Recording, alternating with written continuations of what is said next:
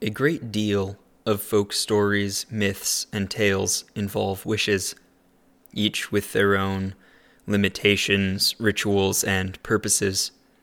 Some methods of wishing are better for wishes grounded in love, others for financial prosperity. Some risk misfortune if the rules are not adhered to. Regardless of all conditions, wishes take many forms and invoke many powers. They appear in stories across the world and across time, evolving and changing. They are superstitions rooted in small actions with supposed profound results. You can wish upon so many things. Wells and stars are only the start. There are stories providing rules for wishing upon bones, the moon, and leaves, just to start. If you dig far enough, it begins to feel like nearly everything can be wished upon, but you must know the methods, the proper ways to wish upon each item. Fail to do so, and either you won't receive your wish, or worse, you could incur bad luck.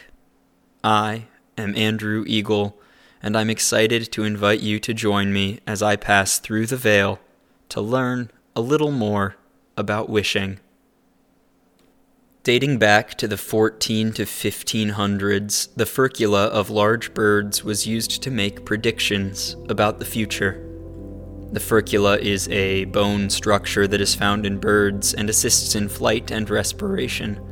It is a V-shaped bone with a large, dense structure in the center and two arms. For centuries, it was used to divine the weather. First recorded in 1455, the superstition involved a particular holiday. St. Martin's Day, a holiday in early November, celebrated the harvest, and a goose was the traditional holiday feast. When the goose had been eaten, the wisest or most sage of the town would dry the bone until morning. They would then examine the bone and from it, divine the winter's weather. This prediction would determine how much of their food they would trade and how much they would store for the winter ahead. By the 17th century, a new superstition had formed around this bone, which was at the time called the Merry Thought bone. Two people would each take one half of the V in their hand, and they would pull until it broke. The person whose section was larger was granted a wish. Sometime in the mid-1800s, this tradition gave rise to a more familiar name for the furcula, the wishbone. Eyelashes serve an important role in vision. They protect the eye by catching dust, sand, and other small debris from entering the eye and causing scratches and other harm. However, in certain superstition, they have another role. They can be used to grant wishes. First recorded in folklore and superstition of the mid-1800s, the tradition of wishing upon eyelashes presents a few requirements, and then a test that reveals whether the wish will be granted. The eyelash in question must be a fallen eyelash. It cannot be plucked intentionally. When the person notices or is informed of the fallen lash, they may attempt to wish upon it. The ritual for wishing upon an eyelash has a few variations, but both of the most common versions begin with the person placing the lash on the back of their hand. Then they close their eyes, make their wish, and do one of two things, depending on the version. In one, they blow gently across the back of their hand. In the other, they flick it backwards over their shoulder abruptly. In either case, if they open their eyes and discover the eyelash is no longer there, their wish will be granted. If the eyelash is still there, their wish will not be granted, and that lash has lost its powers of wishing. They must simply hope they have better luck next time. As with many celestial bodies, we love to attribute superstition and myth to the moon. There are so many layers to the moon's myth, and its relevance in stories goes back millennia. So it makes perfect sense that we would also grant it the power of wishes. The moon has a particularly picky ritual to be wished upon. You can't just look up and make requests. There are two specific times when you can stare upward at the moon and make a wish that will be granted. The first, according to stories, is when the moon reaches its highest point on the nights of the full moon. The second is when it is your birthday. For the greatest chance of having your wish granted, if everything aligns, making a wish upon a full moon at its highest point on your birthday night can allow for powerful wishes to come true. Of course, this series of events is an uncommon occurrence, and it is best not to waste such a rare opportunity. Although it is a less common tradition than many I have covered today, some stories claim you can wish upon rainbows in a number of ways. The most common variant says that if you see a rainbow, you may quickly close your eyes and make your wish. When you are done wishing, you must count to 10 before you can open your eyes.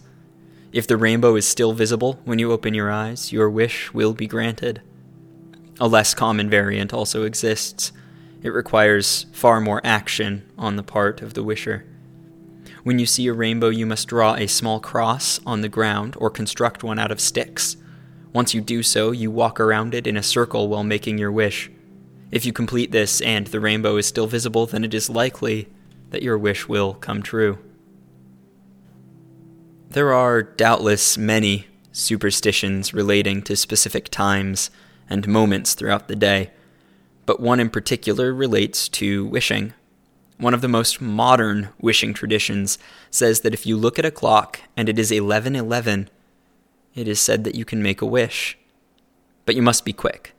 Whatever you wish, you must do so within that minute. If the time changes before you are through, the wish will not come true. This wish also demands that you must catch 11:11 by accident. You cannot wait for it to appear. If you wait to see 11:11 and still wish upon it, your wish may come true, but with horrible consequence. There are several ways to wish upon various plants. 3 in particular are among the most common. The first involves dandelions. If you stumble upon a white dandelion, you can pick it as low on the stalk as you can. You then must hold it in front of your face, close your eyes, wish for what you will, and then blow. If, when you open your eyes, you have blown away all the dandelion's puff, your wish will come true. The second requires that you are quick. Best suited to the autumn months, this wish ritual demands that you see a leaf fall from a tree. Make your wish as fast as you can before the leaf touches the ground. Then you must take the leaf and press it into a book or store it somewhere safe. As long as you know where the leaf is stored, your wish will be true. Of the 3, however, the third is the most complicated and rare. And as is the case with many wish rituals, the more complicated, the more powerful. If you are hit upon the head by a falling acorn, you have the opportunity to pursue a wish. You must pick it up and wish upon it. Some versions of the superstition require that you walk a circle or 3 around it first. Either way, what you do next depends upon the kind of wish. If it is a large wish, something incredible or unlikely, you must place it on a windowsill for a few days where it can absorb light. The story goes, however, that if the wish is a matter of love, you must give the acorn to the person of whom you wish as a gift. Wishes are everywhere. We fill our stories with superstition and strange rituals. Some are silly and simple, others complex and involved. In all cases, they are ways we feel we can influence our fates, if even just for a moment. In a simple act, we believe we can capture the extraordinary and bend the world to our will. Wishes are powerful things in the stories, capable of changing everything. So next time you crack a wishbone, catch a clock at 11:11, or an acorn falls atop your head, be careful what you wish for. Thank you for joining me for this episode of Through the Veil. I hope you enjoyed. I encourage you to subscribe to receive new episodes weekly wherever you listen as we continue our exploration of folklore, myth, and magic. Music this week was Sanctuary by Eternal Note. If you are enjoying the show and have subjects you would like to hear covered, please email me at throughtheveilpodcast@gmail.com or reach out on Twitter. You can find me at throughveil. As always, thank you for listening.